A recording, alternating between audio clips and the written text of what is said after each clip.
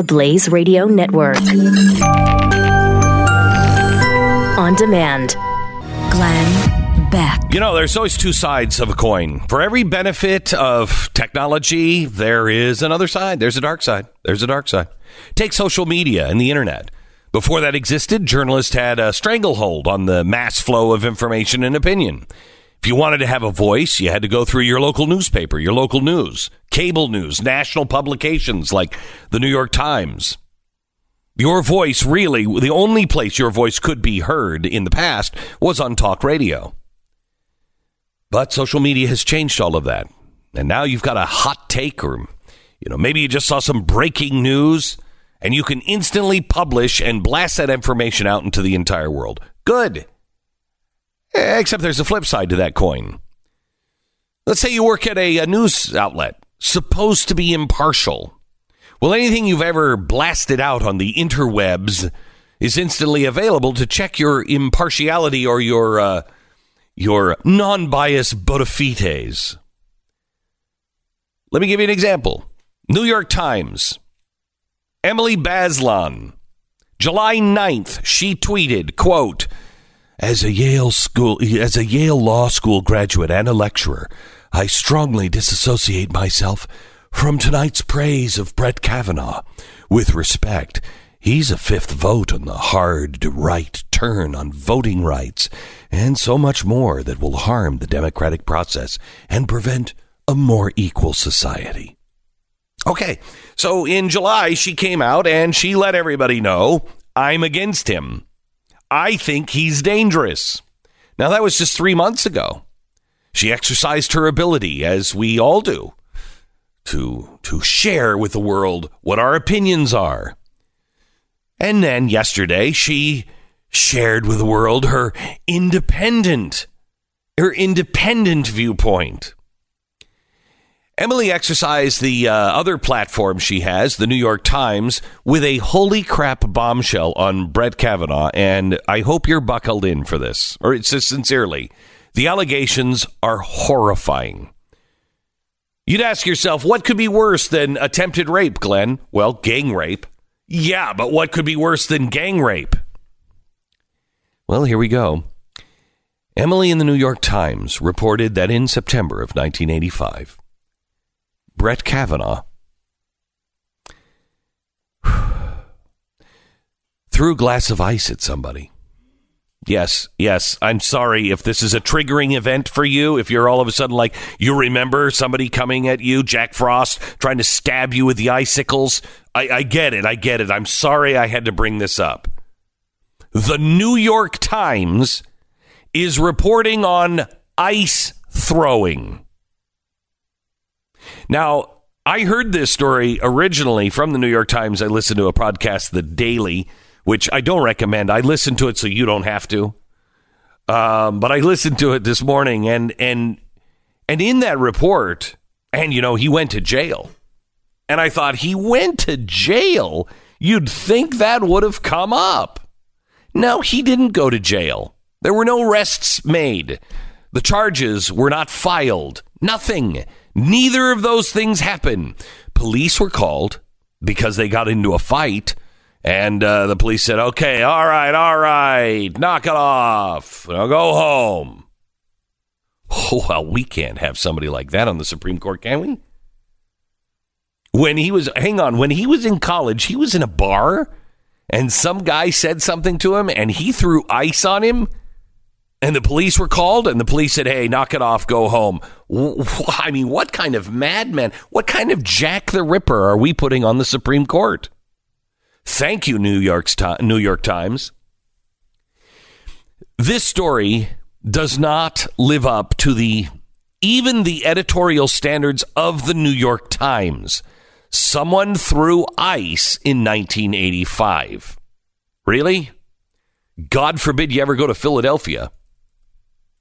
Now, Emily, the writer of this story, her tweets make it obvious that she's opinionated against Brett Kavanaugh.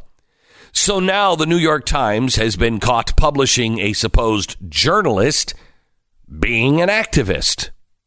And this is not a mistake. How did this story get through the editorial staff? Well, easy. I believe they're probably activists as well. They're activists, and this just goes to show his temperament. He might, somebody might come in and say, hey, I'm fighting for abortion in the court, and he might just take a glass of ice and throw it at that person. Get used to it, America. We have a full week of this as we get closer to the vote. The ridiculousness escalates to a full-on clown show, probably by this afternoon. Now, a clown show in the media, leading up to a circus in the Senate. You know what? I guess nothing has changed. But this time, can I at least get some cotton candy?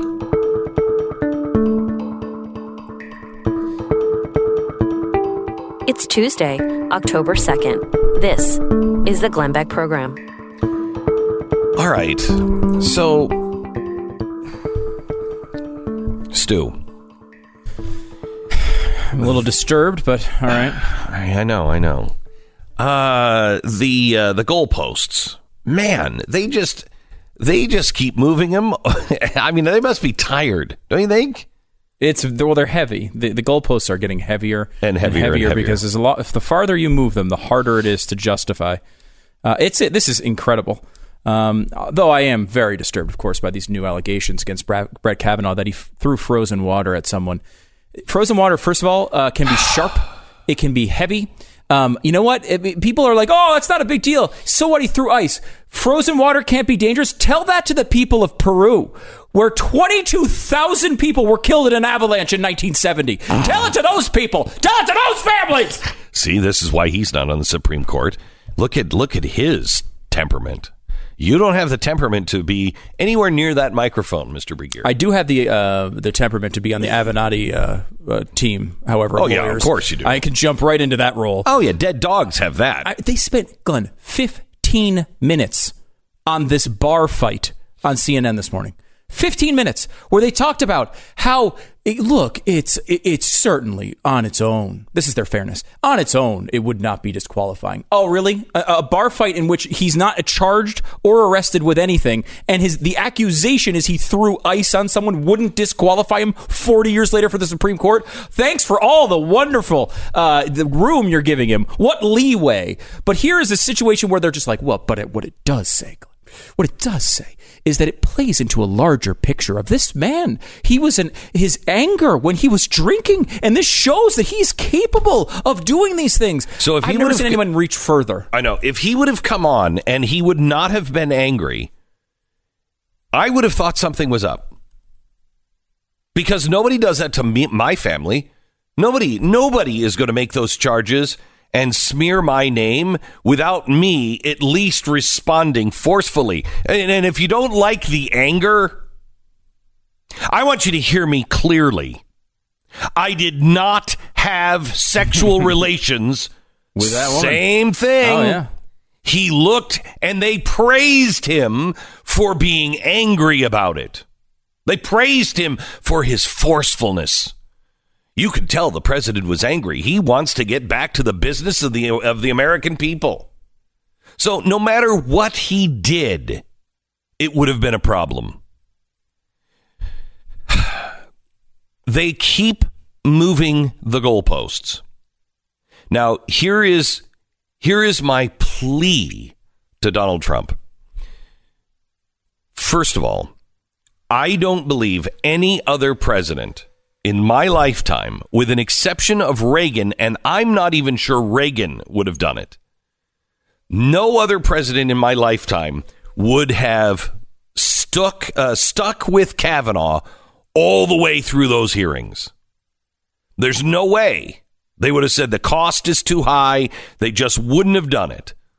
So, A, points for Donald Trump for having a spine and going, this is garbage. B, we're in this situation now, and if there is nothing, if there's ice fights, don't give up the ship. Do not move. Because if you move now, They are going to do this every single time, and you cannot give any ground. With that being said, and I don't think this is a chance at all, if those charges turn out to be right, you notice the media is not furthering the Ford testimony. They're no longer on that. Yeah. Nobody's like she's been abandoned already. Right. She's done. She served her purpose. She bought time. They used her as a pivot to something new. Okay. So there's nothing new there. There's nothing new. Or the press would be saying, you watch what's going to come out in this FBI. They're not saying that.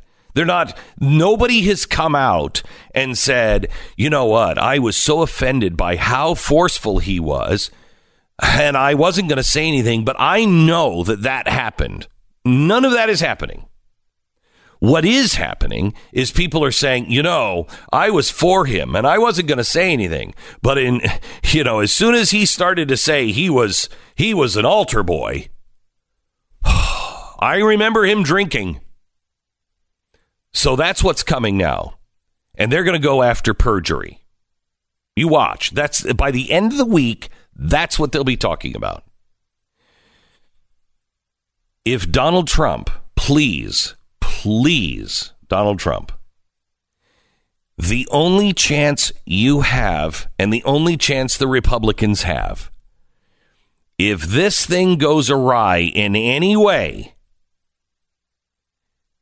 you have to have a plan and announce it in the same press conference that you say, he quit, or the vote went down and 48 burned against, down, whatever right. it is. That press conference, you must say, and here's my next nominee, and we're going to have it done before the election.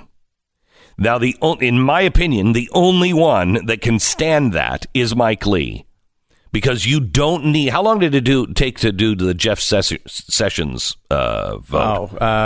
He brought in January 20th. He was inaugurated, and then February 8th, the vote went down. So 4 weeks, 3-4 weeks, and that was probably could have been faster. He had other things going on. Okay, so you have 4 weeks to do it. That's what you have now for the election. You have 4 weeks. The one who can get that, the one who doesn't need all the FBI checks and all of that is Mike Lee. It's already been done. He's the a only senator. one who can get done that quickly. Yeah, he's the only one that can be done that quickly, or another senator, but Mike Lee is the guy. And Mike Lee's the only senator on the list. Yes. So you've got Mike Lee. You could select him. Let's just say Brett Kavanaugh is hit by a plane tomorrow.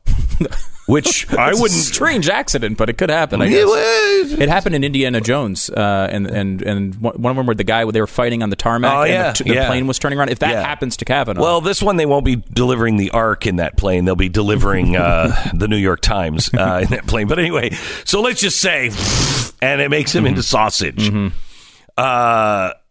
You need to announce that Mike Lee is the candidate. We're going to have this done by the election.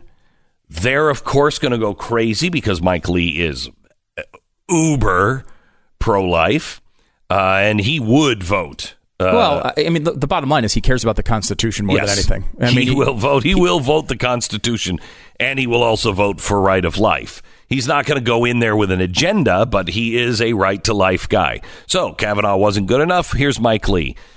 There's no drinking parties with Mike Lee.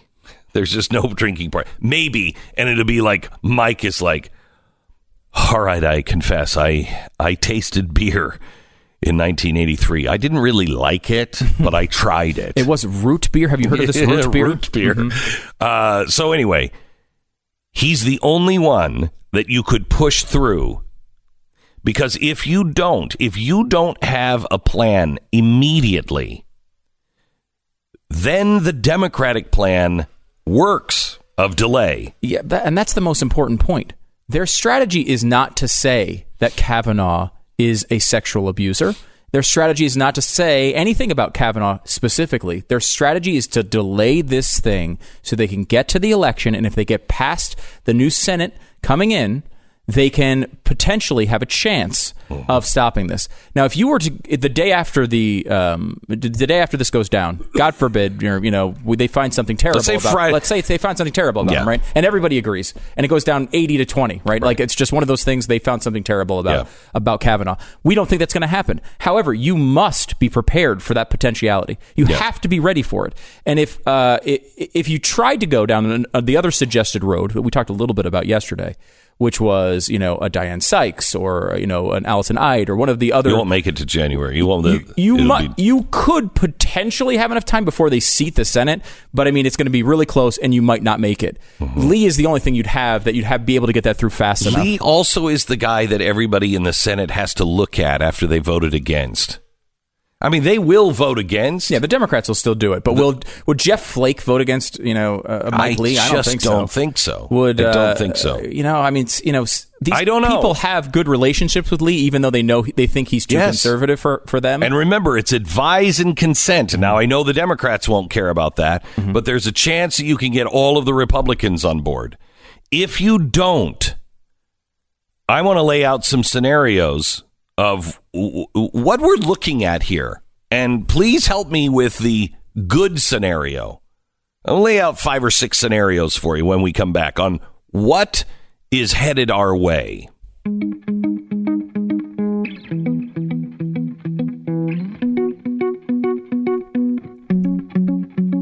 So hackers exploited security vulnerability at Facebook. The guy didn't hack into...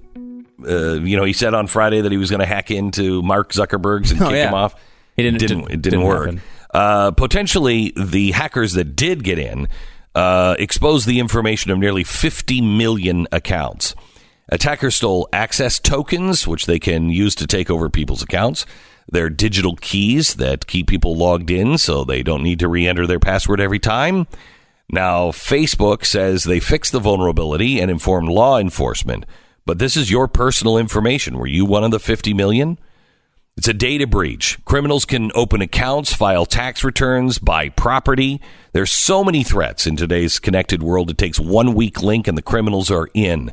That's why the new LifeLock identity theft protection adds the power of Norton Security. It's going to help you protect against the threats to your identity and all of your devices. Now, nobody can stop all cyber threats, prevent all identity theft, or monitor all transactions at all businesses, but the new LifeLock with Norton Security can see the threats that you're going to miss on your own.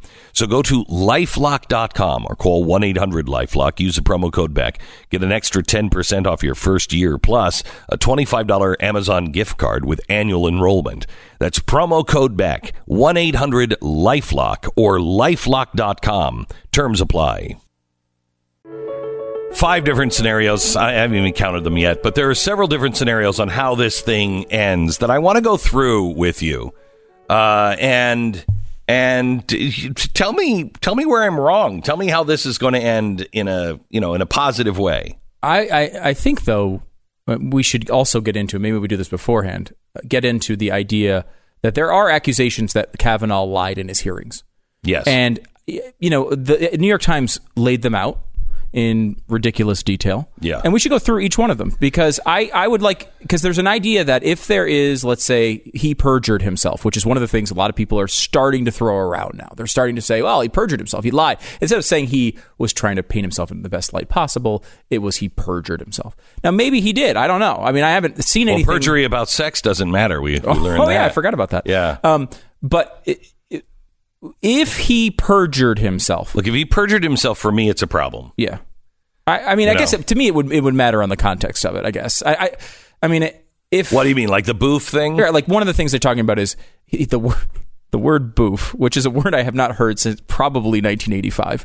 But what did it mean? And he said it meant flatulence. And there's... I'm pretty sure... I could be wrong, but there was a word like that, and I thought it was boof, that meant like smoking pot, that you were smoking pot. See, that's interesting. You in your school had a different meaning of it than I would have thought of in my school, which supports his flatulence argument, well, maybe. I feel like. Yeah. We need to talk about you do smoke pot in your butt, right? Glenn, we need to talk about some... Glenn, Beck, Mercury.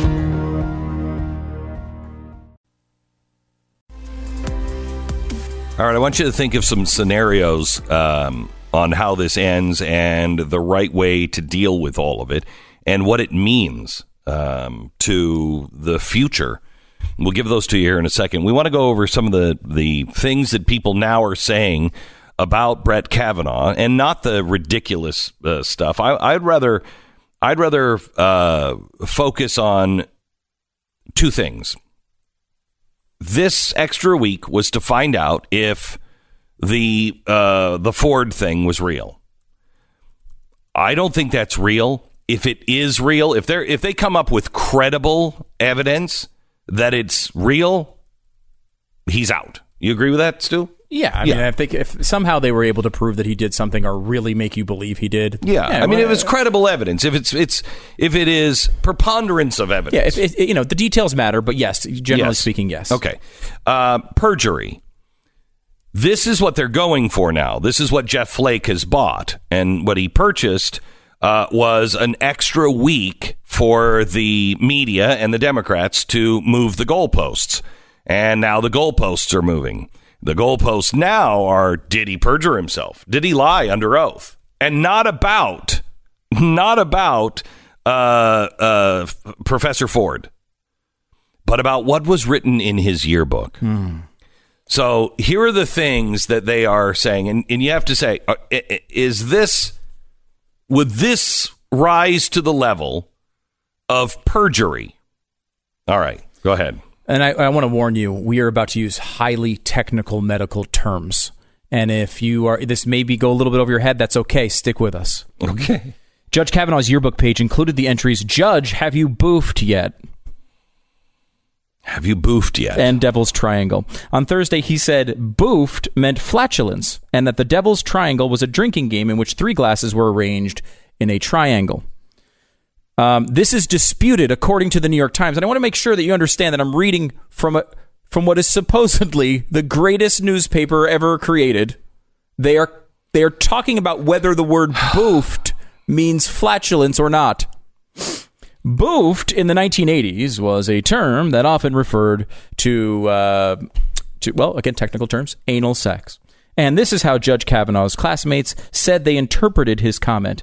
They said they had never used it before as it referred to flatulence. Okay. Now, the term boofed, Glenn, was a term that I do remember from my I would say elementary school days. Oh, good. Well. That was before Clinton. Middle school, maybe? Yeah. I mean, it was I don't think I necessarily knew what it meant, but I feel like it had a sexual connotation to it. However, what I found is interesting is, as I was talking to you about this morning before the show, and assuming that everyone would understand that as what it meant, you had a totally different understanding of the word. Well, I wasn't the hippest. So no, so I don't know. Accused you of that. But I seem to remember something.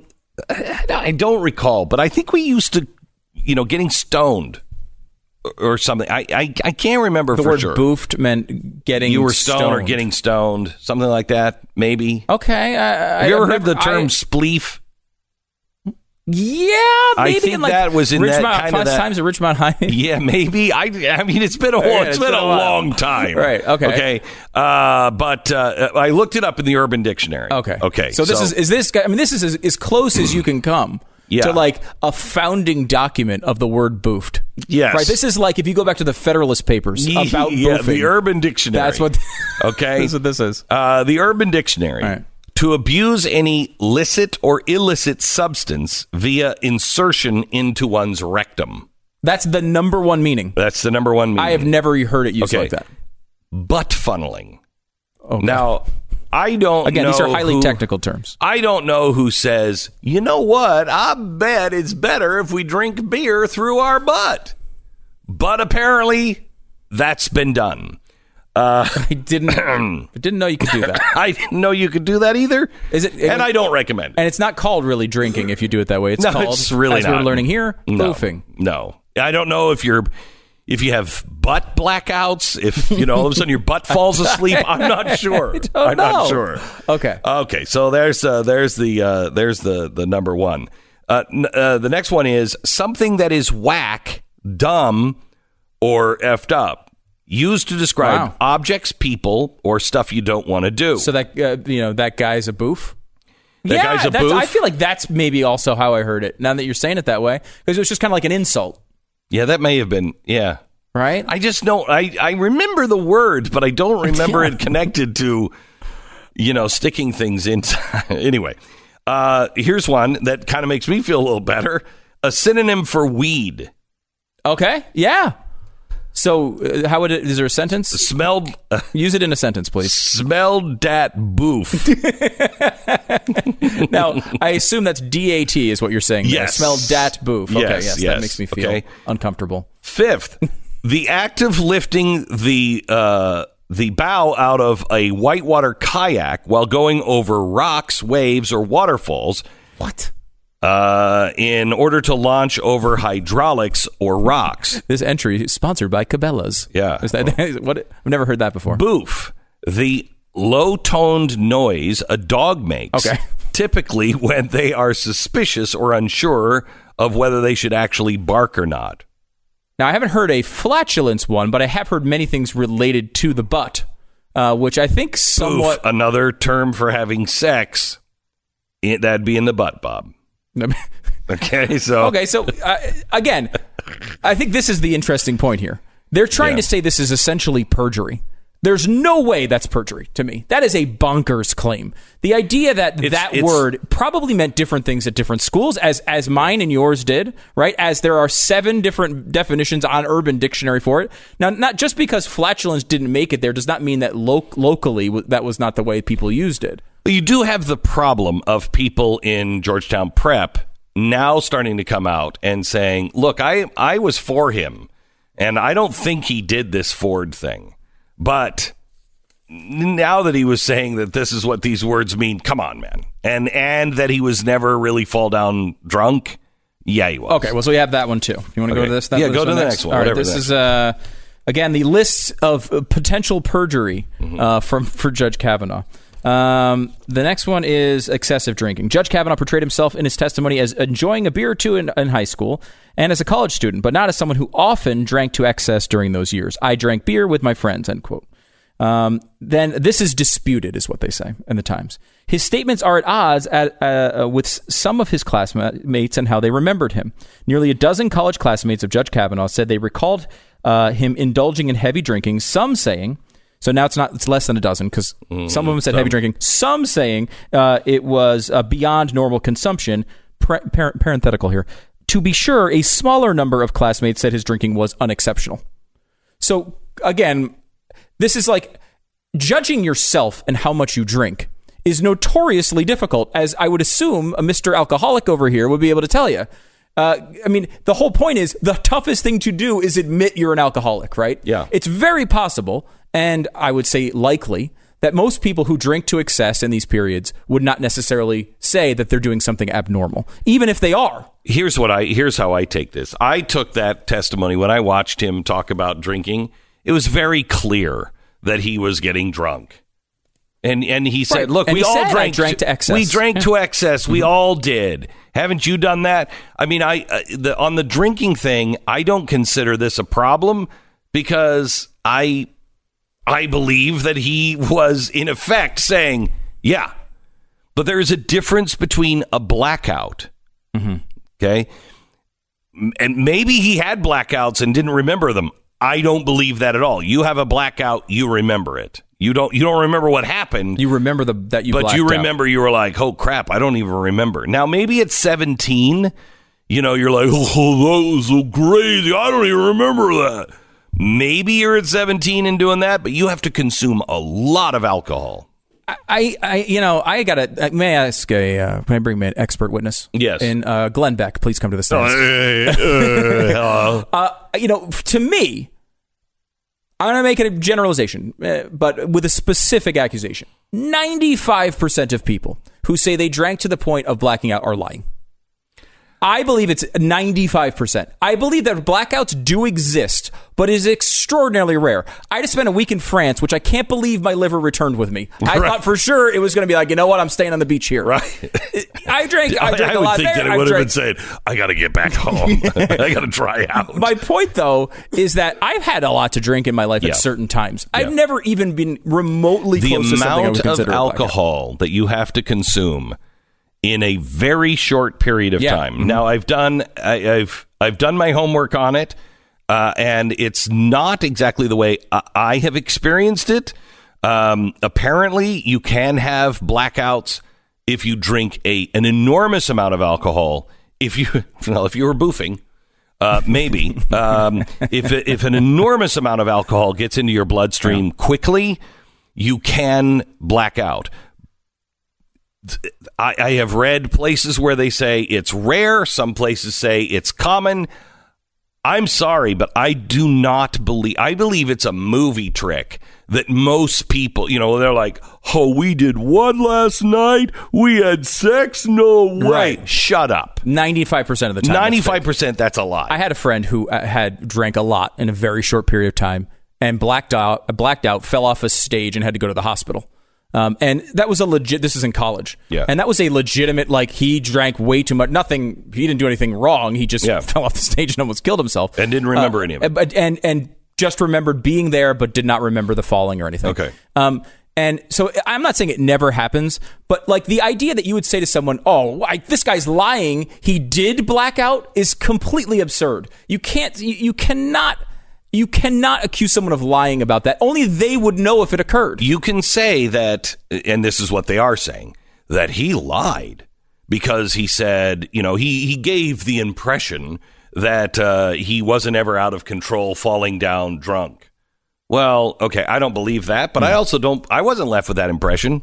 No, he said, the quote is, I drank beer with my friends. Almost everyone did. Sometimes I had too many beers. Sometimes others did. I like beer. I still like beer, but I did not drink beer to the point of blacking out. He just said I didn't black out. He didn't say he didn't drink it to excess. In fact, he said I have drank to excess. And, I am not a big drinker in my life, but I've drank to excess several times. But never, the idea that getting to blackout drunk, you may be a different story, but getting to blackout drunk is, you've told me some of the levels of alcohol you've had in your life. The levels are almost inhuman. I would definitely be dead. You're dumping poison into your system, and your body of it. Your body can't handle it. A blackout is shutting your body down, saying I can't keep you alive, and run all of these other systems. Right. That's intense. So we have a couple more of these we can go through if we need to. But I think you get the point. This is the level of almost every one of these accusations. So I don't think the drinking thing. I don't think the boofing thing. Mm-hmm. What about let me take a break. Okay. We'll come back. There's two things that could pose a problem for him. And some people are asking, why are you giving up on Kavanaugh? I'm not. Not at all. I still think there's a 50% chance, maybe higher, that he gets through. The issue here is if he doesn't. Because if you have faith here, you're having faith not in Kavanaugh, in Collins and Murkowski and Flake. Yeah. If you have faith in them, then fine. Don't worry about it. But if you don't, like I don't, then you better have Plan B set up. Yeah. By the way, I just want to make that really clear. I'm not giving up on him at all. I'm just playing this out, seeing where the Democrats are headed this week, and how will that affect those three senators. All right, July of 2017, Bitcoin was down 40%. Tika Tawari came in and said in the Palm Beach letter, there's going to be some activity. It's going to bring enormous amounts of money into Bitcoin. What's Bitcoin at today?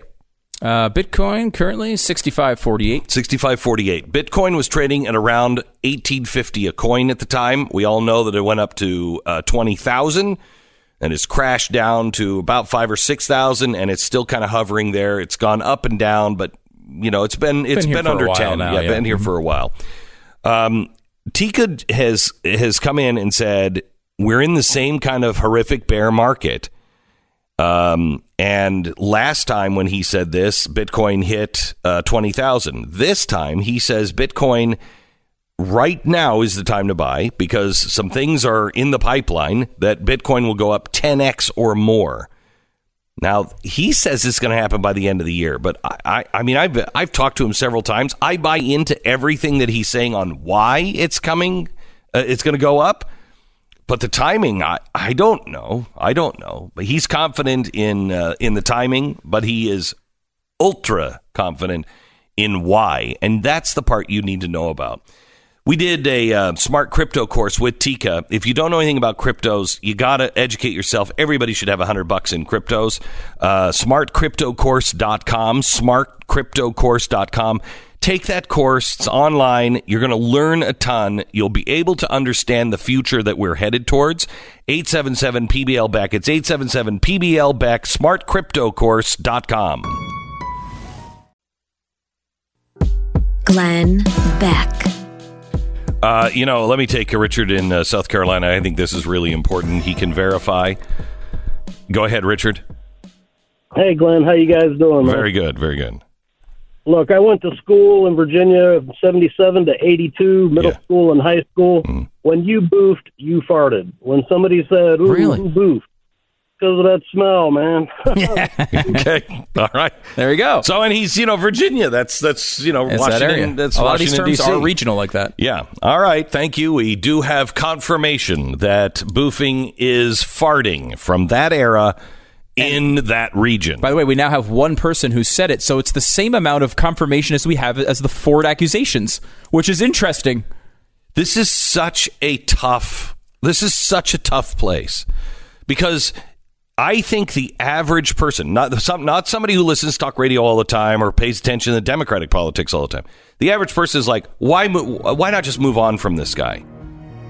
Because the principle of this, you cannot move on, or they are going to do this every single time. You cannot live in a country where you are innocent until accused. The country has been pushed to the limit. Our political bonds have been torn apart. We need a true leader who can save us from certain doom. Unfortunately, we could only find this guy. Hey, it's Glenn Beck. Glenn Beck is coming live to talk about the right path forward and to make fun of the people standing in the way. He might not be able to save the country, but at least we can all go down laughing. Glenn Beck Live, the Addicted to Outrage Tour, on tour this fall. For tickets, VIP packages, and more, visit glennbeck.com. Glenn Beck. I'm going to just jump in on this one. Georgetown University's distinguished associate professor, Christine Fair, a professor of law, had an interesting tweet to share with all of us. Quote, look at the chorus of entitled white men justifying a serial rapist's aggregated entitlement. Now, Kavanaugh is a serial rapist. All of them, meaning men, deserve miserable deaths while feminists laugh as they take their last gasps. Bonus, we castrate their corpses and feed them to swine. Yes. This is an esteemed professor at Georgetown? Pretty violent. Especially for somebody on Twitter who's verified. Her statements definitely seem to violate Twitter's terms of service, for advocating violence. Professor, who couldn't be named more incorrectly, Fair, her Twitter bio reads like a postmodern satire, scholar of South Asian Paul Mill affairs, intersectional feminist, pitbull apostle, Scotch devotee, non-theist, resistor. Reviews are mine, no rubes. Retweet does not equal endorsement. Oh. Now, interestingly, she has worked at several places that have the word peace in the title, although she doesn't really seem like a peaceful type. She also runs a blog called Expletive Crap Men Say, where she doxes people because it's all about accountability. In response to the backlash that she has received, she has now doubled down on her rhetoric. I will not moderate my rage for your convenience. As a victim of assault, I, along with millions of women, watch white males gather around a belligerent predator defending his and their privilege. I will use my words that will make you as uncomfortable as I am. Well, nothing says stable like putting random words in all caps. I'm just saying. Then there is this gem in which she rants about the patriarchy as if it actually exists. Quote, I hope women understand we are all rapeable. Just because you shill for the patriarchy doesn't make you immune. We are all potential victims every day. And I hope it's clear to all American patriarchy that they don't care about your views. They abuse us as a perk. Can you imagine living your life this way? Sincerely. Something obviously has happened to this woman, and it must have been horrible. But is there no healing? You're going to let that define your whole life? My father taught me a really important lesson because I was a pretty dark dude in my 20s. I was not a happy camper. I didn't like people. I was kind of like, well, I wasn't like this. Wow, I don't know anybody who's actually like this. But I was an angry kid. And my father taught me. It's not what happens to you in life. It's what you do with it that defines you. What is she doing with it? She's teaching, but what is she teaching? With all the ranting she's doing, what is she teaching? Hatred?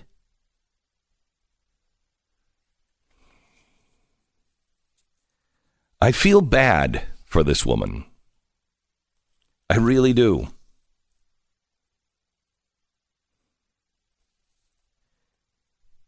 She goes on these rants quite often, by the way.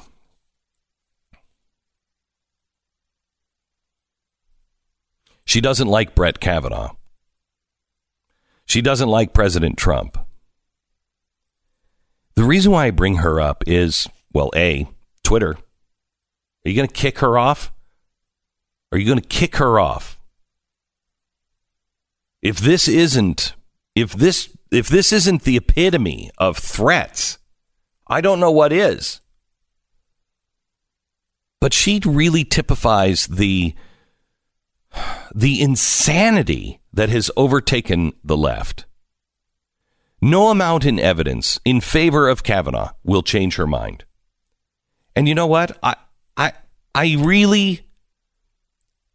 can understand how you might emotionally connect with her, especially if you were a victim.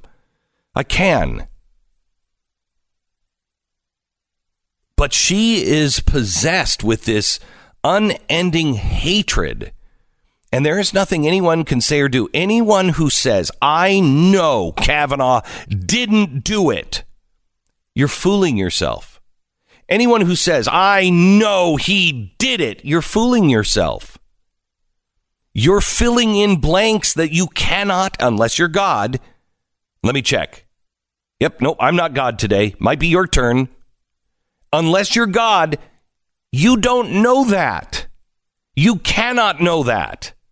I mean, this is one of those cases where it is so crystal clear to me. Judge lest you be judged. How you judge other people. I'm telling you, if he did it, he's out. If he was perjuring himself, I don't want a guy on the Supreme Court that was perjuring himself.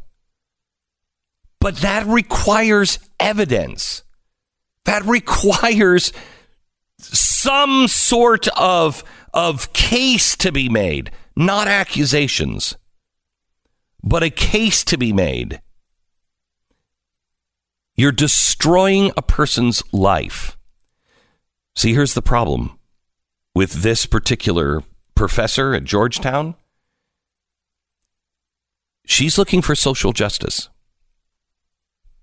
She's looking for wrongs to be righted somehow or another.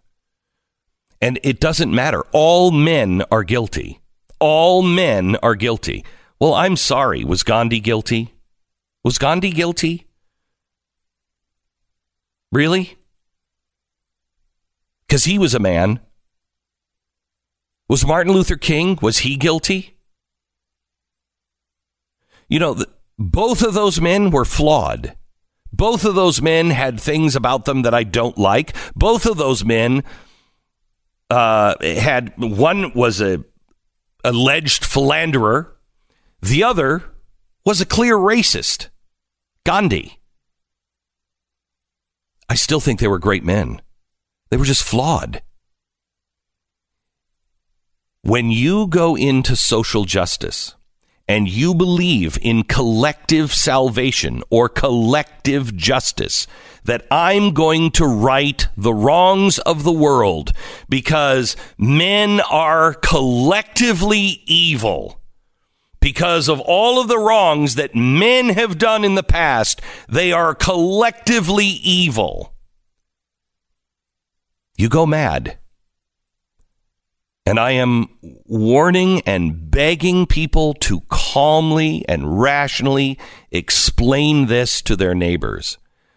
When you go down that road, you always end up killing people. Now, a few years ago, that was hyperbole. But today, if you don't think we're on the edge of a civil war, of people like her saying we should feed their genitals to the pigs, tell me the difference between that and Nazi Germany rhetoric. And what a surprise. Once again, it's coming from the elites in the universities.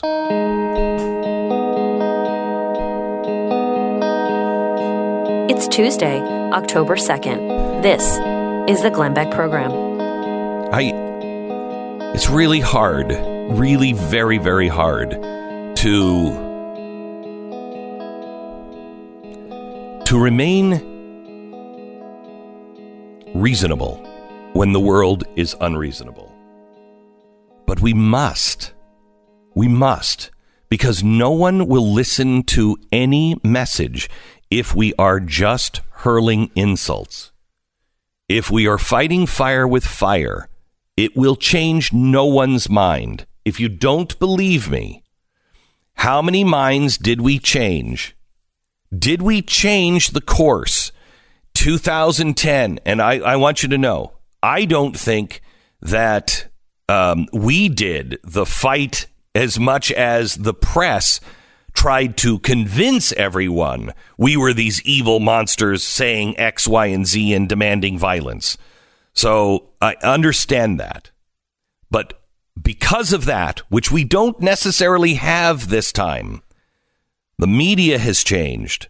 It's not as important. Social media is much more important than the regular media. All right.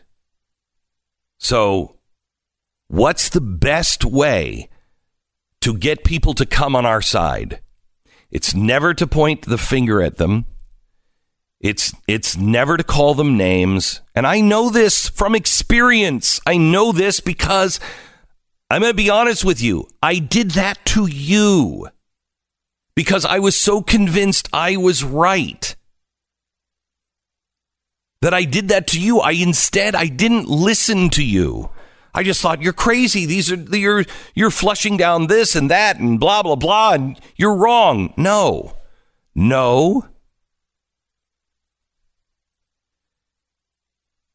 You saw things a different way. And as I have said on many occasions on this program since the election, I was wrong on multiple occasions. But what amazes me is when I say those things, the number of people who just want to rub my face in it. That's okay if that makes you feel better. But I just want to tell you, that's foolish. You do it to me all you want. Please don't do that to others. Please don't do that to others who say, you know what? I think you were right. Or, you know what? I can't take my own side. And while I don't like your guy that much, I mean, you guys are at least making some sense. Please do not rub their, oh, well, we told you so. Well, really? Remember when you fought? Don't do that. Please don't do that. Welcome them. If we're going to heal the nation, the first thing we have to do is heal the right. If we're going to heal the nation, we have got to put our differences aside and begin to open up our circle. If I believe in 80% of the stuff you believe in, great. I don't even need to do that. I just need to know, do you believe in the Bill of Rights? Do you believe in the Bill of Rights? If you believe in the Bill of Rights and you'll stand for the Bill of Rights, I'm in. I'm in. We can disagree on everything else. I'm in.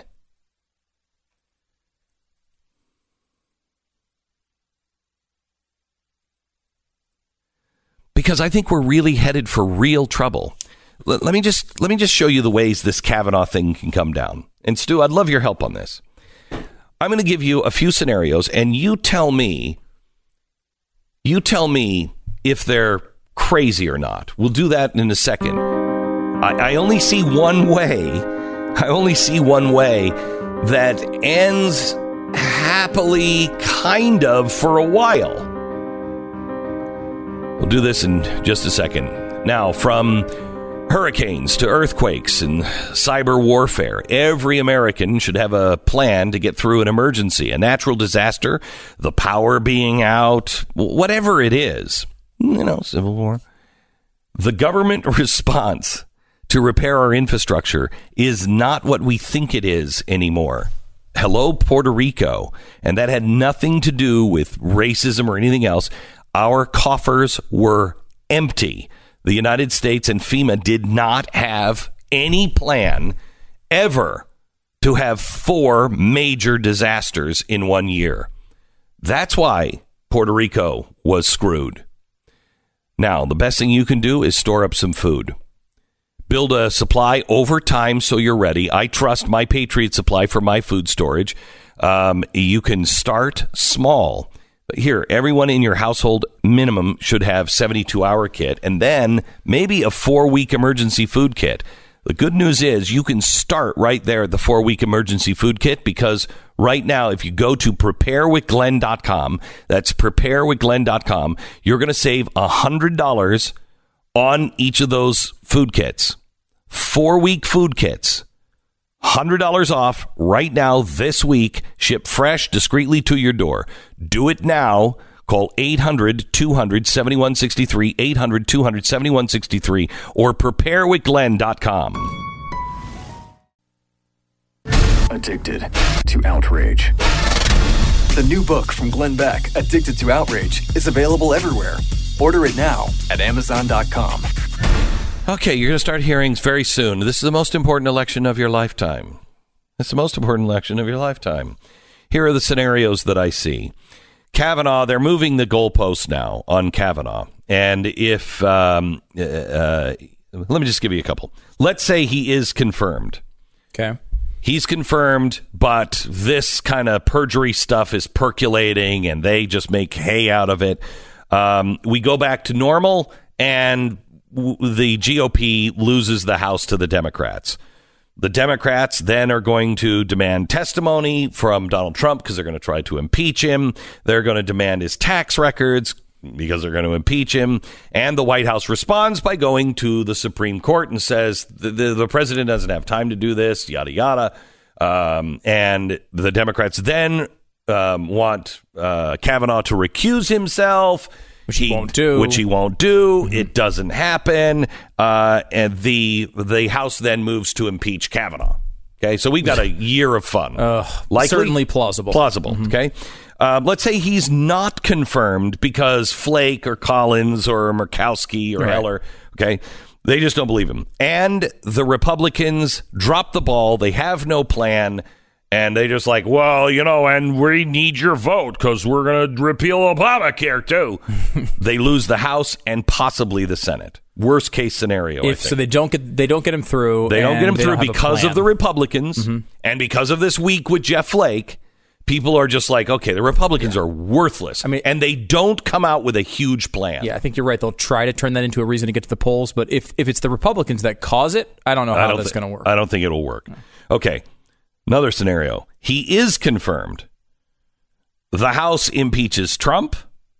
The House impeaches Kavanaugh on perjury. Think that is If they win the House, you know they're going to at least attempt to impeach Trump and probably Kavanaugh too. Correct. If you lose the House and the Senate, these things are happening, and there's no chance of them being removed, but you will have the next 2 years of nonstop impeachment hearings of both Kavanaugh and Trump. Okay? Mm-hmm. The only one that seems good to me is if Kavanaugh loses the vote. The only one that I think works out is Kavanaugh loses the vote, which could be really bad because it'll be the Republicans that do it. However, Donald Trump comes out, and while he says, yep, that's over, here's the guy. He ups the ante, and you get a guy that all conservatives are rabid about. Okay? Somebody who you just know, oh my gosh, that's a Scalia. Right now, Brett Kavanaugh has not been in a lot of people's favorites. I mean, they're okay with him, but nobody's willing to die on a sword for him. And remember, Kavanaugh was not on the initial list of judges from Trump. And there's lots of them. He added him later. I personally think the best course of action is to nominate, let's say Flake and Collins come out and go, you know what, I can't do it. I'm not going to vote on Friday. I can't vote for him. Great. Donald Trump, within 10 minutes, should be on television and say, in my opinion, Mike Lee is the next nominee. And you know what? He's already been vetted for the FBI, and every senator knows him. So we're going to be calling for a vote next week. Easy peasy. You know, that's the thing to do, because then you have them battling just on abortion. Right. They're the same complaints they'd have about everybody. Correct. And that's not going to hurt conservatives getting to the polls. If you put a staunch conservative, somebody who says, yeah, I think abortion is wrong, and if it comes before me, I'll look at the case. Of course. But I think it's wrong. I think it's murder. And Roe versus Wade was a terrible decision. You then have Republicans running to the polls. You'll also have Democrats. But I think that's your best case scenario if Flake or Collins flake on Kavanaugh. Glenn Beck, Mercury.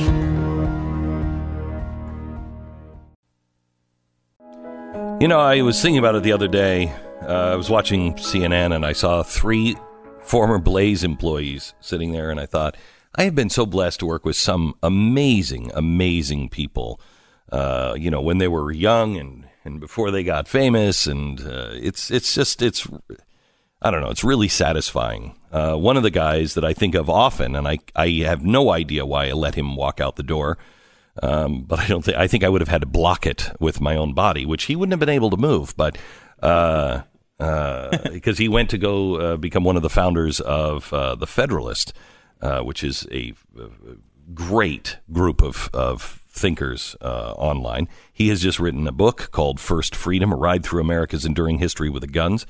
And his name is David Harsanyi. Hi, David. How are you? I'm well. Thanks for having me. You bet. So I appreciate it. You're a bigger guy than people think or know. So thank you for that. I think it was a fat joke. Well, I mean that in a good way. Yeah. David, before we go into your book here, just give me a minute on your take on Kavanaugh and what's going to happen. I think he's going to get through, and I think this is one of the ugliest smears we've seen, at least in my life, covering politics and thinking about politics. And I think it's going to backfire in that it's really brought together most of the never Trumpers and all the sort of disparate parts of the right, and rightly so. And if not, I was listening to you before. I think that Trump has to be ready for that, and they have to push through someone else, because the courts, especially when you have a divided political environment as you do today, the Supreme Court's incredibly important, and there's a rightful seat there for a conservative, and Trump should do what he has to do to get it through. What do you think about Mike Lee? As everyone knows him, you don't need the FBI. You could vote in a week. I love the idea. I mean, and he's not going to wander off. No. He's hardcore, so I'd be very happy with that. Yeah. Okay, so let's talk about your book. The thing I like about your book is that you do not shy away from America's gun culture. Yeah, I think we talk a lot about the politics of guns, and obviously that's important, the ideology behind it. But I think a lot of people miss the culture behind it, the hundreds of years of embedded culture, not just in war, but in commerce and in just the individual lives of Americans, and how important it was, and how that is in our DNA. And that's why we talk about guns the way we do. So, because I grew up in New York, and guns were sort of alien to my neighborhood and place I grew up, unless criminals had them. I thought it was important to try to figure out what that was about, and that's what the book's about. Wow. So how did you? I mean, what did you find? I didn't know that you were, not part of the gun culture. I grew up in the gun culture, if you will. My grandfather and my uncles, they'd go hunting and fishing, and we always had guns around. And it takes on a different meaning to me and to people who grew up around them. What'd you find? Right. I mean, where I grew up, if you mentioned guns or if someone had a gun, they'd immediately think about it in a negative way, not in something that would be positive. So, just a personal story. My dad had a little jewelry store in New York, and it was robbed. And right after that, my dad tried to get a gun. And it was this painstaking process of trying to get one to protect your own property and your own work and your own family. So that's, I think, when I started turning towards, having a curiosity about what it was about. And then when I moved to Denver and lived in Colorado and other places, I saw what it was really about, and how people treated it, and how, like, an NRA member is the most responsible person on earth, when it comes to guns. So, and I don't know if that people... No, they don't. They don't understand that at all. Take me through some of the stories that you talk about, because what I like about this is it's not a gun. This is not a book about necessarily the laws and everything else. This is a story about America and how we're unlike any other nation on earth when it comes to guns in our history. Take me through, like, either Sam Colt or Buffalo Bill. Two of my favorites. Well, Sam Colt's just one of the most amazing Americans that ever lived. I mean, not only was he an engineer and just created this incredible innovation where a person went from firing one, musket shot once a minute or maybe twice a minute to shooting 5 times in mere seconds.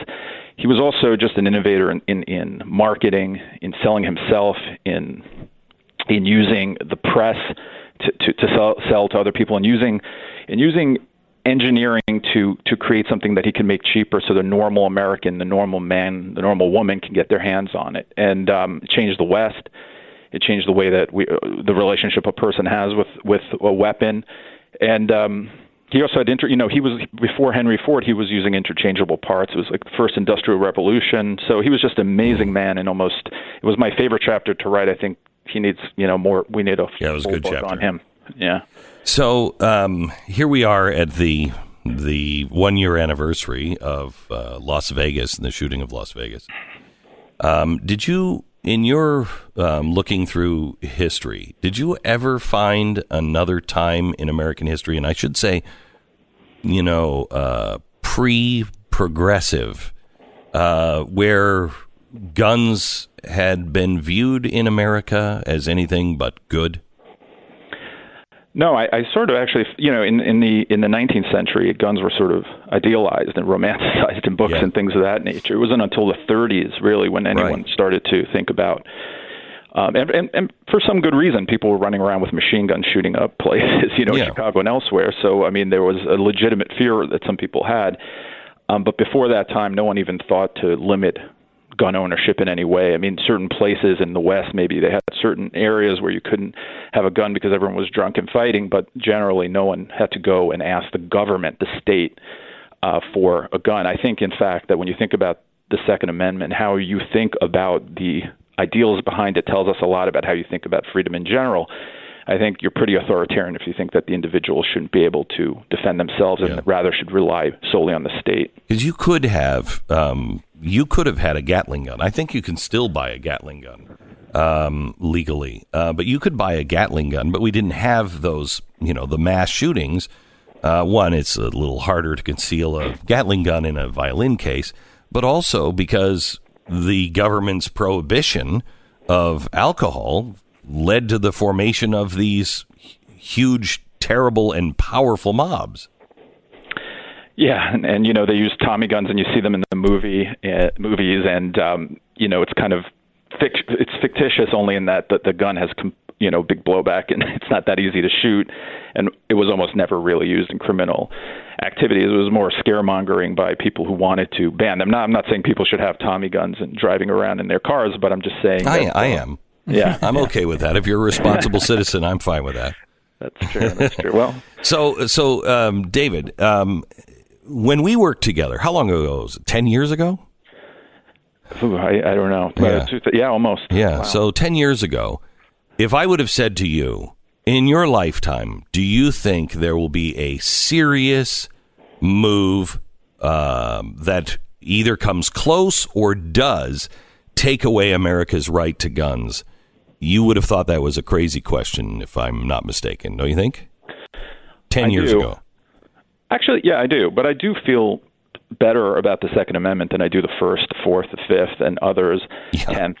Right. Because there are 400 million guns out there, and I think that the people who are part of the culture that I'm writing about and talking about will not hand them over that easily. So I'm less worried about them than I am certainly the First Amendment, I think, foremost, but others as well. Well, you lose the second, and you definitely lose the first. That's right. I wonder what it's going to take before people wake up to the road that we're sadly on. The name of the book is First Freedom, A Ride Through America's Enduring History of the Gun. It is a great read. It's David Harsanyi, First Freedom. It's out today. You can get it at Amazon or wherever books are sold. David, thanks so much. Thanks for having me, Glenn.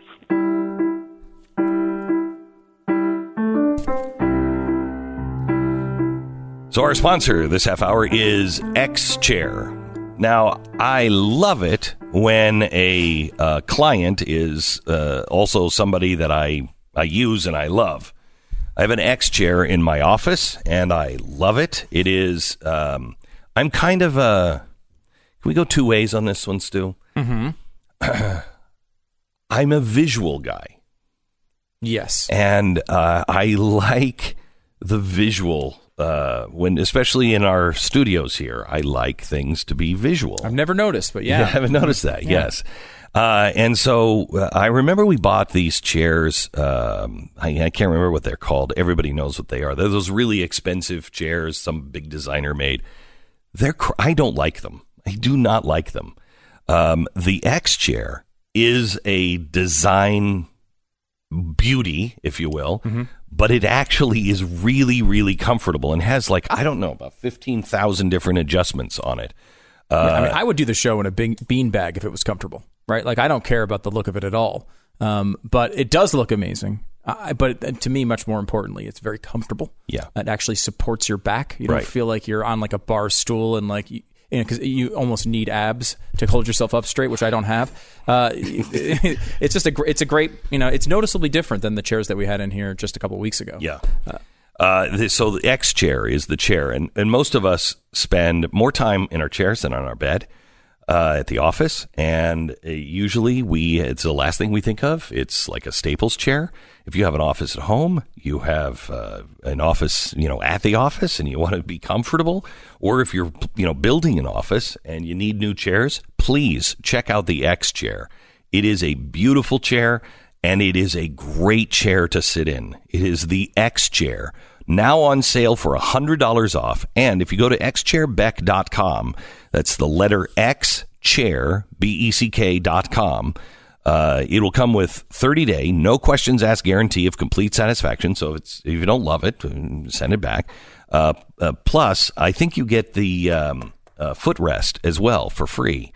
All you have to do is go to xchairbeck.com and use the promo code BECK. That's BECK. Get the free footrest, the $100 off, 844-4XChair or xchairbeck.com. I would love to talk to you, and maybe we'll do this on Thursday. Anybody who has read the book and wants to talk about it, I would love to talk to you about it and hear your thoughts, where I might have missed it, what you may have not understood, what you think is crazy or what is good if you've read the book Addicted to Outrage, can we put this on for Thursday? I'd like to hear from you Thursday on radio, and we'll take calls on Thursday just about the book. You've now given people enough time to actually read it, which is nice. Because I think you wanted to do this like the day after it came out. I did, and not everybody reads that fast. So, No. So it's been out for a week now, and if you've read it, let's talk about it because there's a ton in there. Well, I think it explains so much about what we're seeing with the Kavanaugh case right now. I think it's absolutely in line with the Kavanaugh case. Well, it's amazing because I think a lot of people, if you're trying to look at this and you're just playing teams, a lot of people would just be like, the Democrats are the worst and they're insane. But I mean, I know people who are Democrats, and they sound completely insane about this Kavanaugh thing. Yeah. Completely off the rocker. These are people that I know, people who I'm friendly with, and the extent that they'll go to here to try to take all male crime in the last 25 years and apply it to this one guy where there's no evidence that he committed any sort of crime. That sort of jump is not, it's not just, hey, they want to stop this, or hey, they want to protect Roe versus Wade. There is a different part of this. It's about throwing the entire efforts of logic off base. It's based in postmodernism. It's explained in the book. And you'll see, because a lot of times I look at this and I'm like, I don't understand. What are they doing? Why are they saying these things? This doesn't make any sense. And there's easy political explanations for all of it, but it's not real. The real basis of it, the foundation of why are they attacking this in this way is all in the book. I mean, I wish Kavanaugh would have happened while I was writing the book, because I think it is the perfect example.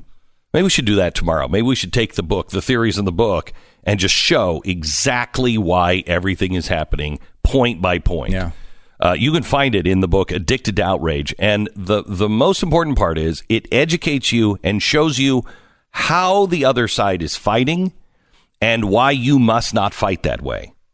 And the reason why is because they are trying to create chaos. Now, I don't mean your neighbor who is a Democrat. I mean the people who are at the university levels and the upper echelons of politics. They know what's going on. They do not believe what they're saying. They're doing it because they have a goal, and their goal is to disrupt the hierarchy and the patriarchy and to collapse the system that we have. Yeah. And if you see this too, like if you've ever had someone who has an addiction problem in your life of some substance, you see them acting erratically, and there's some reason and you don't understand it. Why would they do this? They blew their job. Why would they do this? They blew their marriage. All of those things. Why would the left act this way about this thing? And if you know why they're doing it, and you're not just dismissing it as typical politics, you can fight against it much more effectively. And, you spend a lot of time in the book going through not just how and why this is going on, but how to push back against it and how to defeat it. Yeah, it is not it's not a book about surrender. It is a book about stand and fight.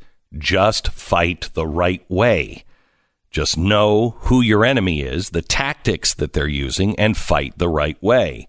It's called Addicted to Outrage. We'll talk about it on Thursday with you. So if you're reading it, try to finish it by Thursday. If you haven't started yet, please do, and then join us on Thursday.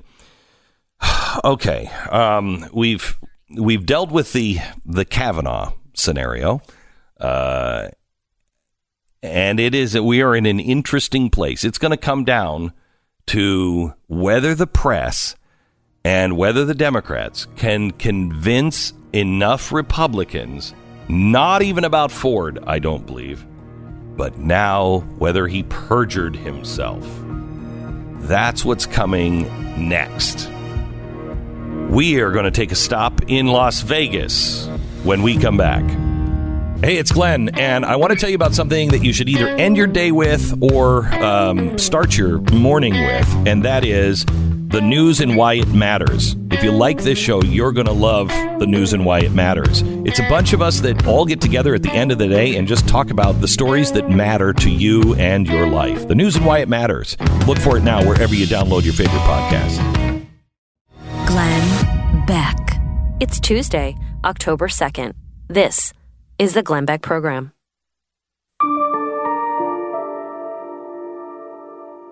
I am not one to issue trigger warnings, but this particular sound has triggered one person. She says that she gets this awful feeling like she's about to fall off a cliff. She says, as soon as I hear helicopters, I fall back into that nightmare. She even got the feeling one time while watching American Ninja Warrior because it was filmed in Las Vegas.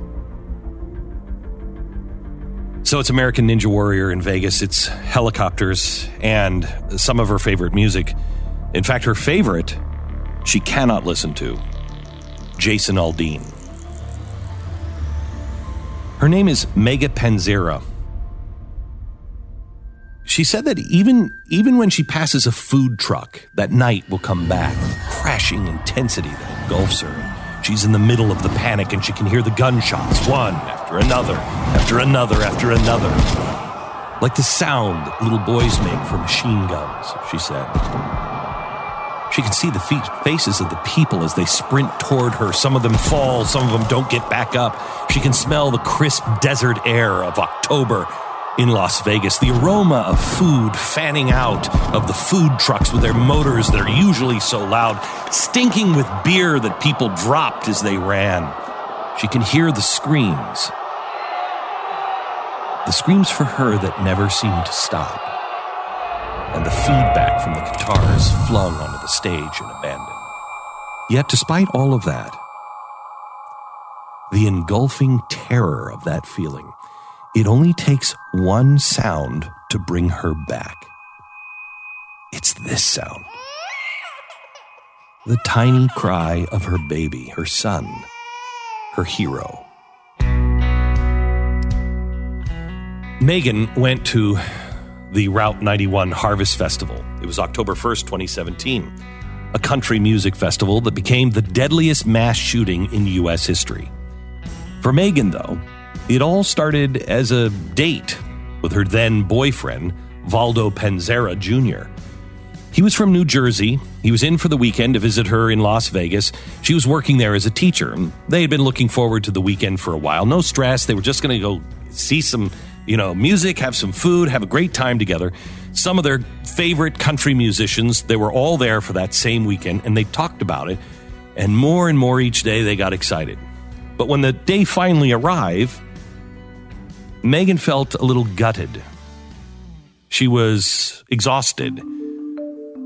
She really wanted to go, but she had been feeling sick a lot lately. So the morning of that concert, they went to the doctor. And by fate, that morning, they found out that she was pregnant. She and Valdo were going to be parents. She said it was a strange realization to have. She said, given the setting, and it happened so fast, and I didn't expect it, that maybe it didn't fully kick in. Either way, she was now tired and pregnant, and she had plenty of excuses to skip the up-close festival experience and, just go sit in the bleachers at the back. But the passes weren't cheap. Something deep inside of her, she says now, kept telling her it was the right thing to do. It's the right thing to do. Go. She's returned to that assurance. That assurance that put her in the bleachers. The view, the sound wasn't very good. She had paid for great spots. But she thought this would be a better place for me. It'll be a little more relaxing. I'll be back from the crowd. I can watch them enjoy themselves. And we're all together after all. There they were sitting in the bleachers, not where they had paid to be. And then around 10 o'clock that night, during Jason Aldean's performance, it happened. So many things happened. Too many things happened all at once. So many things at once that they continue to replay all the different things, one at a time to this day. It started with confusion, the firecrackers that turned into machine gun barrage, the screams. They said they couldn't believe that all the screams just kept going, all of it. Imagine the panic they felt as 20,000 people turned around all at once and started running directly at them. Everyone ran. Everyone was just trying to stay alive to protect themselves or someone near them. The bullets were falling like hail in a tornado. They looked down as the bullets were falling right where they would have been if Megan hadn't been so tired and pregnant and hadn't listened to her voice inside. So their seats at the back saved them, or as they see it, their son saved them. Because from the back, they were able to quickly escape. Although as they sprinted to safety, Valdo felt a whip of air pass his head as a bullet flew past. It was close, and he knew what that meant. He said, "That was the moment I realized I have a family. I've got to do what I've got to do to keep them safe." And he's done just that. It was a moment that redefined him, or at least strengthened a part of him that he had been putting aside for later. Megan left Las Vegas and joined Valdo in New Jersey. Several months after the shooting, they got married in a gazebo. They did it in front of a body of water called Bueller's Pond, at a park near their home, in a procession led by their mayor. They didn't have a reception. They just went out for dinner. They didn't have a honeymoon because they thought it was more important to focus on their baby, so he would be born healthy to keep him safe, like he had kept them safe. A few months later, just 8 months after the shooting, he was born. They both say now that when they hold him, they feel the weightlessness of new life. They've become immune to the dark moments they lived. They say they feel hope. The flashes of dark thoughts are still there. Megan says she feels a sudden anxiety when she thinks about her son's first day of school. I don't know. I don't want to hold him back. I want him to have fun, but the world is just so different now. Valdo knows that. Like everything they've gone through, like all that they've seen and felt and heard, all the dangerous moments they barely escaped. It's just a matter of time. The world is different, yes, but time is not. Who knows what their son will be like when the day arrives for him to walk into the classroom alone. Only time will tell, his father says. For now, time is fragmented. It's kind of cruel sometimes. Megan and Valdo are still painfully aware of their environments everywhere they go. Things you didn't have to think about before, you have to think about now. It's just different. It's different, and we're raising him in a different world. It's really scary, Megan said. When she gets the feeling that everything is just so much larger than her, it's the world, how the world has changed into something explosive and scary. Open spaces bring that feeling on, that lights in your eyes, panic. Something else happens. They haven't been to a concert since that day. They say even going to the mall is enough of an obstacle. But any time they're swarmed by that feeling, it goes away the minute they look at their son, or they listen for his tiny sounds. He is the future, and they see the future that he will bring. Valdo's now dispatcher for the local police department, member of a nearby high school district school board, and in both positions, he is able to affect change in many ways, change that could save his son, could save anyone's son from nightmares like his and Megan's. Because at the heart of it, nightmares of that kind are nightmares that we all feel. They're all of ours. 851 injuries, 59 deaths. We see the numbers, we see the frantic cell phone footage, and it's all too easy to succumb into that debilitating feeling like Megan and Valdo have. But just look for the tiniest things. for the tiniest sounds. Look for the stories like theirs. Listen for hope, because it is there. Much more than we even realize.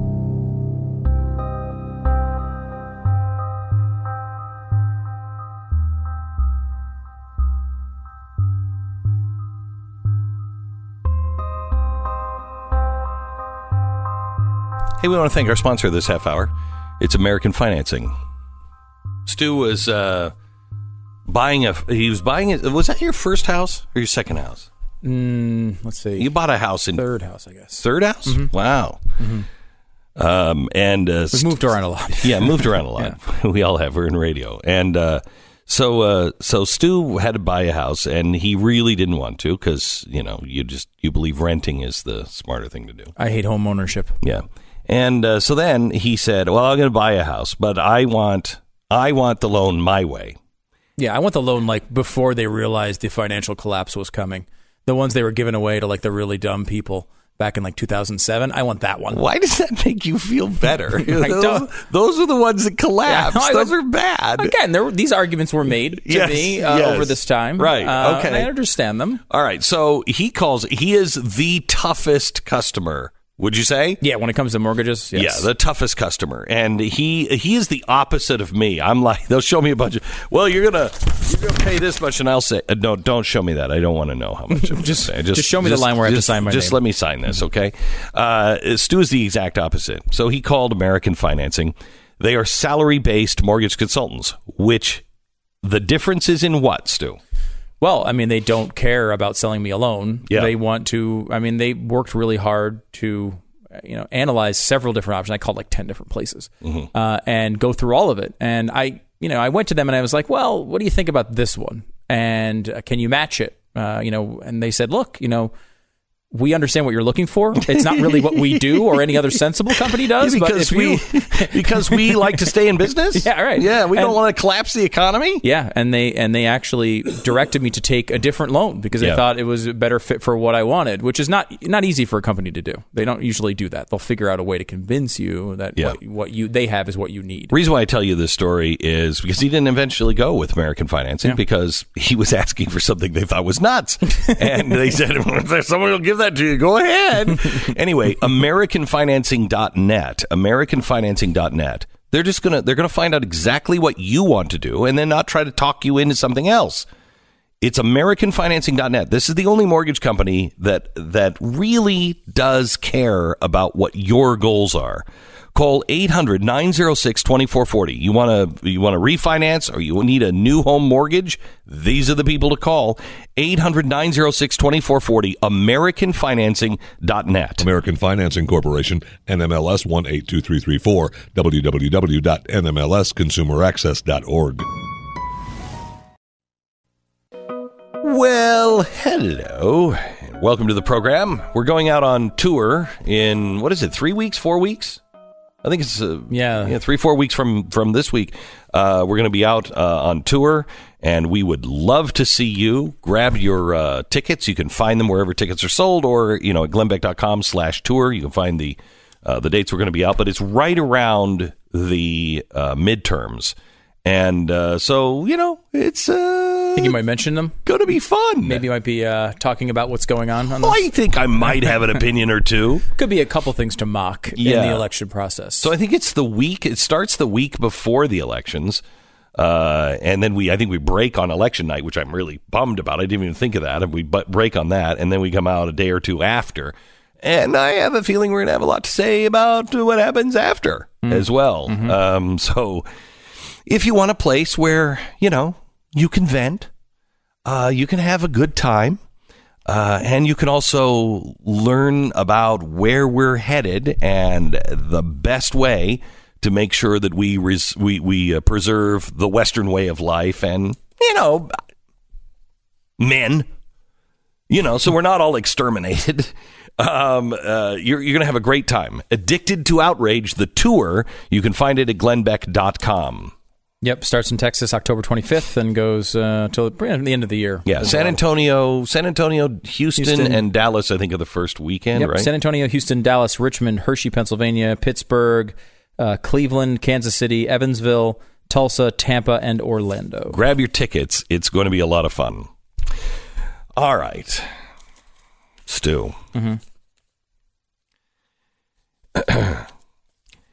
They now believe, now this is Elijah Cummings, they now believe that Kavanaugh needs to take a lie detector test. Oh, God. First of all, the first thing you need to do when someone mentions a lie detector test is to stop what you're doing and type in YouTube and then Penn and Teller, I won't say the full word, but BS about lie detector tests, and just watch that episode. You will be stunned at how terrible the idea of ever giving anyone a lie detector test is.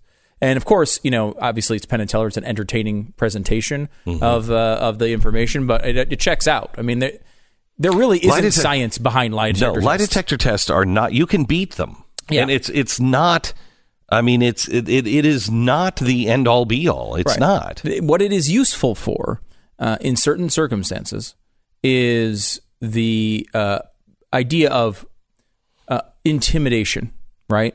If you are to say, I'm going to give you a lie detector test and you're going to have to tell me the truth, it's possible that the person tells you the truth because they're scared of the lie detector test, right?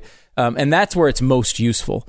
It's not to say that there's almost literally nothing behind them. I mean, it does not tell you when you lie. It's not like there's no such thing. There's no way to do that. Think about it. It's incredible. And it's one of those things that I think most people take for granted. If you pass a lie detector test, you're telling the truth. That is not really the way it works. Yesterday we had Larry Sharp on. He's running for governor of New York. Yeah. And you remember how he had these out-of-the-box ideas? That like nobody's talking about that. Yeah. I got an idea. Okay. Mm-hmm. We administer sodium pentothal to Ford, Kavanaugh, and the entire committee. Okay? And then we just let the cameras roll. This has nothing to do with getting to the truth. I just want to see it. I just want to see it. I want to see, that's not so bad. I was doing that in high school. I did that last week. Yeah. Would you love to see these guys? Because nobody is talking about Feinstein, really. Nobody in the media. It's despicable. I mean, I don't want to just take one side, because I'm not God, so I don't know what happened. I happen to believe Kavanaugh on Ford, and most of that is because Ford has changed her testimony several times. There's nothing supported, but maybe she's telling the truth. I don't know. I'm not God. So if I have to put them in a room and choose one or the other, I'm going to choose him, because I don't think she has enough evidence for me to credibly say, yeah, he's a bad guy. And even if I kind of believed her, I still would. There's a burden of proof there that it's not on him. Yeah, it's not him to prove a negative. Correct. So I hope he didn't do it, and I don't think she has proved that he did by any stretch. And I don't mean beyond a shadow of a doubt. I mean just a preponderance of evidence. There is no inclination. I mean, honestly, at this point, I do not believe he did it. Frankly, do not believe it. I don't either. Now, that's not to say, as you point out, we're not God, even though we're pretty cool. So it's possible. Okay. But I don't believe that he did it. Right. So we've plowed this field over and over and over again. How come nobody is plowing the field on how much they've destroyed her life? Senator Feinstein has destroyed her life. They lied to her several times. Lied to her? She requested anonymity. They released the letter anyway, causing a chain of events that would obviously reveal who she was. Lied to her about the Democrats or the Republicans not willing to come out and take her testimony in California. Yeah. She was surprised by that. I mean, look, to be frank, she's told many lies in this process as well. I don't... How do you know those are lies? What lies? Well, things like, she never flies. That's why she can't make it to the hearing. And then, yes, I do fly often. Yeah, I'm not sure if that was her lie or if that was a lie coming from her attorneys. I mean, it's got her name on it, so yes. But I think there were those around her that were also willing to help her discover some of those fairy tales.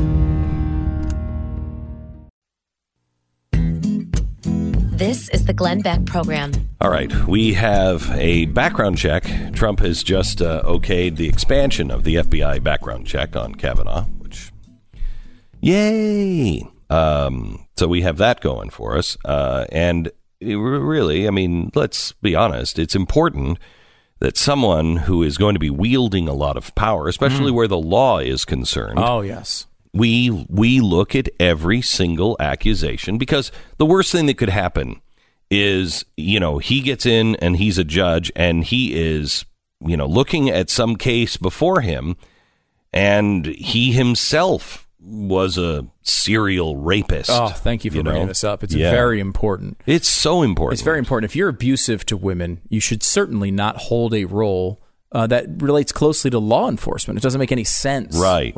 Like judge or attorney general. Attorney general is a attorney great one. general would be a good idea. one. Yeah, that's a great point, and I'm glad you brought that up because there's a certain candidate who's running for Minnesota Attorney General. Really? Who's been credibly accused by a woman he was dating. Now, there's a little bit of a separation, and we should be fair on this. There's a separation between the Kavanaugh case and the Ellison case. The Kavanaugh case happened 36 years ago. The Ellison case was pretty much ongoing until very recently. Okay. All right, so there's a difference. But that's one difference. But Professor Ford, she had a spotty memory. Yeah, she had a very spotty memory. Now, the accuser, who we know... Now, remember, with Ford, we have no even sense that there was a relationship of any sort between Ford and Kavanaugh. Right. We do know that a long-term girlfriend of Keith Ellison has accused him of sexual abuse and physical violence. Okay. Okay. That all right, we so know. we got both of those. So there's a little difference. Does she remember where they happened? She does remember when they happened. Okay. And she does... Well, does she probably doesn't have notes from her doctor, from when she was talking to her doctor, when the doctor gets it wrong, of course, like it did in Ford's case. They both have notes from their doctor. Oh, they do? Yeah, but they're wrong? in both cases. Yeah. The Ford case was something that was 30 years after the incident, in which she referred to an attack by 4 people, which is different than the story that she's telling now, and never named Kavanaugh. The notes from Keith Ellison's former girlfriend's doctor, do name Keith Ellison as the reason why she's getting medical attention for physical injuries. And that's kind of a difference, too. You might notice a slight distinction between those two things. Yeah, one has notes that don't actually name the accuser, and it was many years before. And this is, I'm going to the doctor to get medical treatment because this guy Keith is Ellison abusing was me. beating me. Yeah, and so she, in one case you have a woman who has photos of the incident, and has photos of bruising on her. The other one, of course, does not. Being Ford, she doesn't have that. Now, there's a witness situation we need to deal with, though, of course. Ford has named several people who were at the parties. None of them can remember it happening. The people Ford named cannot say that they were actually at the party. Some of them have said, I was not there. Some of them said, I don't remember any party like that. So there's a wide berth there between those two opinions. Yeah. But she has named witnesses. Just none of them have corroborated her story in any way. Keith Ellison's girlfriend has also named sources. Those people say the exact same thing and say they've seen evidence of the actual crime going down, including things like texts, writings, pictures, and video. Those are things that she showed to coworkers in real time. And has several people she told about it at the moment. Again, we have no one that Ford told about it at the moment. In fact, in any moment up until at least 2012, where it does not appear she actually said to Kavanaugh, or said the name Kavanaugh even at that time. Yeah, but listen, I mean, you don't have videotape. Well, there was videotape. Now, we haven't seen it yet, though. Now, there is allegedly videotape that exists somewhere of one of these physical altercations. Allegedly. We have not seen it yet. Of course, there's no video of the Kavanaugh thing because, that wouldn't be a thing that would... Yeah, but we have to take her word that there is video with the Ellison thing. That's right, thing. And we don't have that evidence yet. Yeah, we have a ton of evidence. In fact, I don't know, hundreds of times more. There's really no evidence in the Ford case. So we have it's almost like we have amount more. It's almost like we have a preponderance of evidence in the Ellison case. Yeah. However, what's interesting about this is that 56% of Democrats believe Christine Blasey Ford's allegations. 56%, only 8% say they believe Kavanaugh. 56 to 8 is the split there. So you'd assume that if you asked people, and it wasn't a partisan situation, what do you think about the Ellison situation? What do you believe from her? Because she's got a more recent allegation. She's actually brought it to the attention in real time to multiple people. People around her have seen evidence of this. There's text messages. There are medical notes. All the evidence that we just talked about. There's an infinity amount times more evidence in the Ellison case. Yet only 5% of Democrats believe Ellison's accuser. We are told over and over again that women are to be believed, yet only 5% of Democrats believe the allegations against Keith Ellison. And here's why this is really important. Just like I don't want an abuser on the Supreme Court. If there was the amount of evidence on Kavanaugh that there is on Keith Ellison, I would not be for Kavanaugh. Would you? If there was an amount on Kavanaugh, no, I would not. Yeah. I would if not. If the evidence was the same, what? We still have a standard here in this country called innocent until proven guilty, and preponderance of evidence is a lower level than that, and I understand that. My issue here would be, you can, once there isn't a legal standard, because people will say, well, this is just a job interview, or this isn't a legal proceeding. Once you have the absence of a legal standard, you have to choose the standard you apply. I choose to apply a very high standard because people who are in relationships, many, many times, when the relationships break up or someone feels jilted, say things that are not true. It happens all the time. I agree with you. I would say, in this case, Keith Ellison should have the right to defend himself, and we should assume his innocence unless we get to a point in which he is, and especially with a case like this where it's very recent, that should just go through the legal system.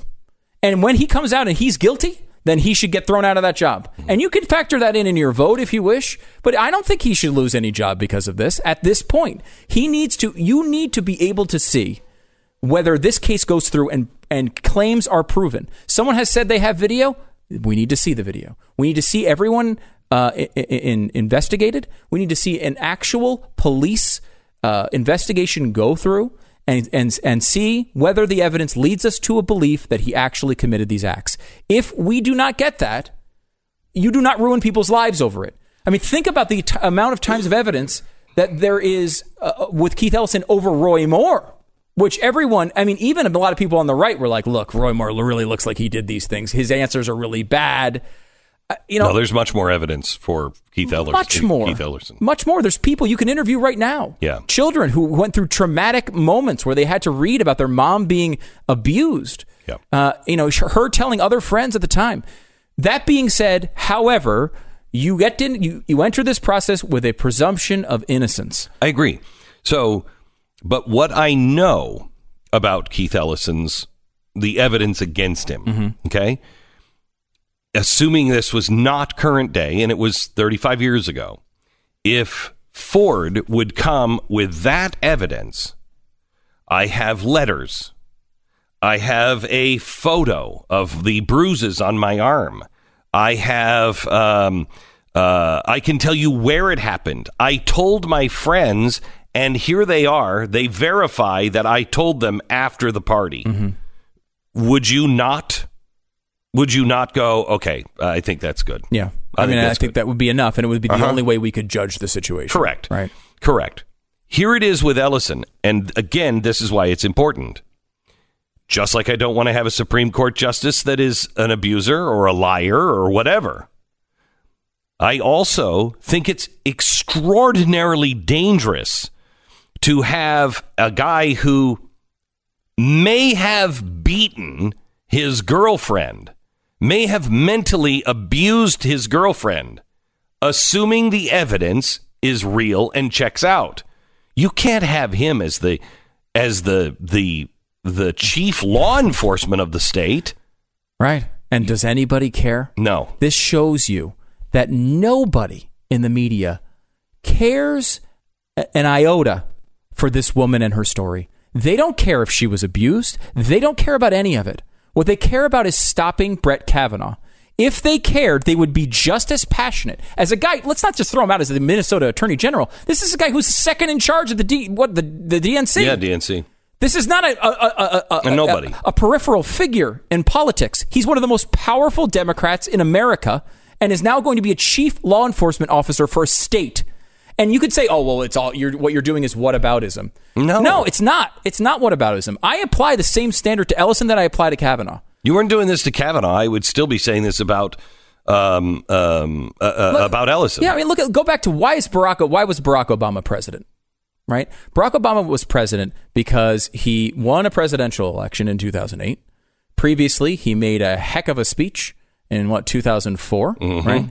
And that 2004 election, he won a Senate seat that would have been incredibly close if he was going against not Alan Keyes, who they flew in the last week to start a campaign, but it was I want to say Jack Ryan, but I might be thinking of John Krasinski at this point. I've been seeing too many Amazon commercials, but Ryan was his last name, and he was a legitimate challenger to Barack Obama in that Senate race. It was a close election, and he may have won it as a Republican in Illinois. Wow. And what they did is they went through his sealed divorce hearings and paperwork, outed it to the public, and in there were accusations by his wife, the actress, who had said they went to swingers clubs and all this sort of shady stuff.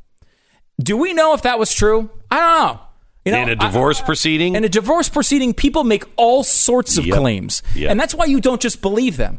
That's why they're sealed. Because they went and got them unsealed in a Democratic state. And Ryan eventually dropped out. There was no real opposition for Barack Obama, and you got 8 years of him. That sort of thing should be always viewed skeptically. Every claim of a crime should be viewed skeptically by people on that side. You're supposed to give the presumption of innocence, and it's supposed to start with skepticism of a claim. On any side. On any side. On any side. Of all people who are accused. Yeah. And here we are in a situation where Democrats overwhelmingly believe the accusations against Kavanaugh with almost no evidence. And only 5% of them believe the woman who is a Democrat who does not want someone ideologically opposed to Keith Ellison to have that job. She's a Democrat. And only 5% of people believe her. The platitudes you hear from the media and the left mean nothing on this story. They do not care about whether Ford was abused or not. They don't. And this shows you how fast that standard is applied and how your life could be destroyed. You are on the wrong side of an issue. And by the way, I think you've seen the issues change and positions, what's politically correct changes. And if you don't abide 100% and you're not on the right side, they'll destroy your life. Well, they'll let somebody else be fine. This is why we must have a standard. We must have a standard. It's getting dangerous to be an American. That's a frightening thing to say. All right. I've been telling you about Goldline's new silver Maple Flex bar. That the Maple Flex bar here, Stu. Can you open this up and break some pieces off? What it is it's a bar of silver, and it's made by the Canadian Mint. And what you do is you take it and you break it apart, and it's in 1/10 of an ounce, 1/4 of an ounce. I couldn't get that one open either. It usually uses to open. I think it's a trick one. I think they glued that one. This is shut. like the fake birthday candle. Yeah, there you go. I got it. There you go. Okay, so what you do is you take it and you can. It's like a credit card size, and you break it up. It feels weird breaking this like beautiful silver thing. I know. You break it apart, and you can break it into smaller pieces. Now, this is for silver. Don't forget the importance of small gold bars as well. They have the Maple Flex bar in silver. They also have, from the Canadian Mint, gold bars, little teeny gold bars, gold and silver. Credit card size holder containing 5 individually sealed 1/10 ounce gold bars. minted by the Canadian Mint, and now these legal tender silver bars also, the Maple Flex. The only place that sells these is Goldline. Learn more about these gold and silver bars by calling 866-GOLDLINE. Go to goldline.com. You don't think that gold or silver or barter, that's crazy. Really? Has the world gotten more sane in the last 8 months? No. What happens when the Democrats win? If they win the House, God forbid they win the Senate, do you think we're going to see anything in the next 2 years except impeachments and obstruction? 866-GOLDLINE, 866-GOLDLINE, or goldline.com. Well, it's another day. It's another time to look at our world and look at our time and decide what is the best way to spend it today. What is the thing that I can make a difference in? Last night we watched a movie. I've seen it before, and I wanted my wife to watch it because it's becoming one of my favorite movies quickly, and it's called About Time. And I think Rachel is her name. Rachel McAdams. She's in it. It's a love story, but it's also a great father and son story. I just love it, and I don't want to blow it for you, but it puts time in perspective. It really has a great lesson about time and how we spend it.